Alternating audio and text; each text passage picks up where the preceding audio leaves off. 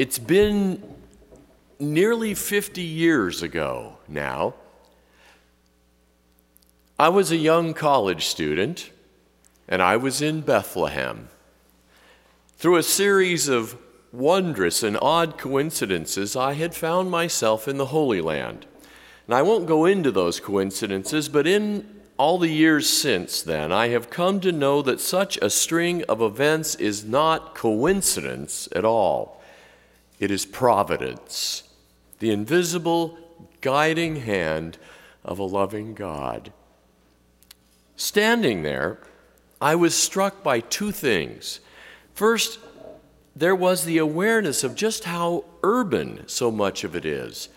Bustling, bright, full of life, teeming streets, traffic, crowds, life, appropriate for the birthplace of the life, for the birthplace of God's living presence among us in Christ Jesus. The second thing was an opposite tug.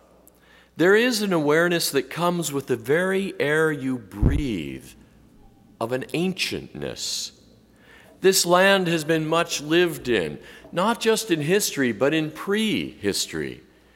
And that awareness gets into your bones and changes your perspective. Also appropriate for the land where God has been a knowable presence from before the beginning of history. Traveling there, where Jesus walked, and prophets spoke, and God broke into human history, changes you. It changed me. You may leave it, but it never quite leaves you. It is still with me even now. And that's appropriate too. After all, it is the Holy Land, set apart, different. There are a few places, though, even in the Holy Land, where all of that wonder can get cut short. Take Nazareth, for instance. It's a must-see, of course, as our Lord grew up there, but Nazareth can also be a challenge if you're not reminding yourself of why our Lord came to earth in the first place. If you prepare yourself, remember God's purpose, the wonder can still break through, even in Nazareth. A Bible dictionary calls Nazareth an insignificant agricultural village. Nazareth, as you may be aware, is never even mentioned in all of the Old Testament, nor in Josephus' extensive writings or even in the writings of the prolific rabbis. It's not surprising then that Jesus' Nazarene origins were held up for scorn. Can anything good come from Nazareth? Scoffers would say when they saw him. Poor Nazareth.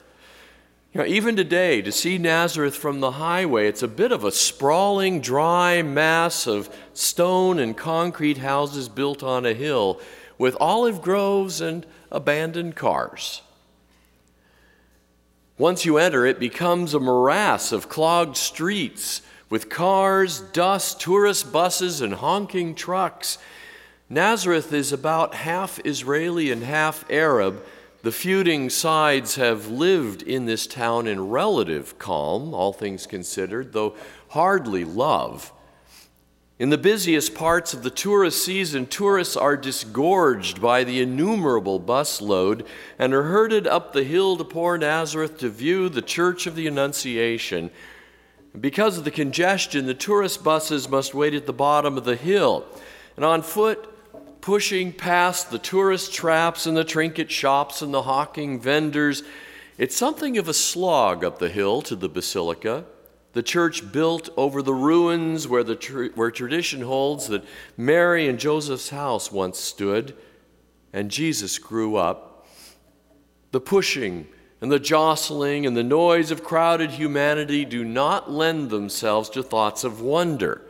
Even inside the beautiful basilica, in the midst of all of that human distraction, it is possible to completely miss what this site is telling us. It is possible to say with the ancients, can anything good come from Nazareth? But then just there, trudging those steps, tourist behind tourists, my eyes fell upon a quote chiseled in a wall. It was in Latin, but the word so familiar anyone could read it. And the Word became flesh and dwelt among us. Those words caught and turned my thoughts completely around. Those words, when caught, will do the same for every one of us, wherever we are, whatever we are about, because they focus us back on why our Lord came in the first place.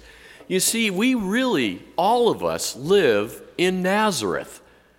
We may journey to Bethlehem to worship the newborn King, but we still have to come home to Nazareth to live. Call it Capitol Hill or the DMV or New York or Los Angeles or Atlanta or anywhere else in any other part of the world, anywhere that humanity dwells. It's all Nazareth. Maybe the real question is not, can anything good come from Nazareth? But can anything good come to Nazareth? You and I are gathered here this morning, this fifth day of Christmas, to celebrate the birth of a baby who is Christ the Lord. Let that thought capture your thoughts. It means, in Him, God became flesh and blood, flesh and bone, living dust, incarnate among us. Us. We need a God who doesn't mind living in places differing groups live by only means of an uneasy peace, where vendors hawk their wares and horns honk, and everything else happens that goes with being human. We who live in the Nazareths of human existence, we need an incarnate God. Need God to be with us, to walk with us, to guide us, to make God's love known to us and felt in us.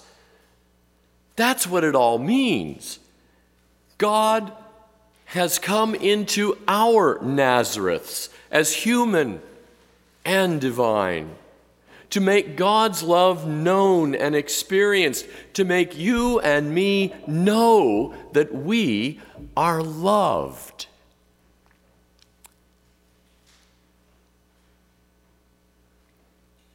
When you leave here after this hour of holiness, take one thought with you as you go back to the Nazareth you call home.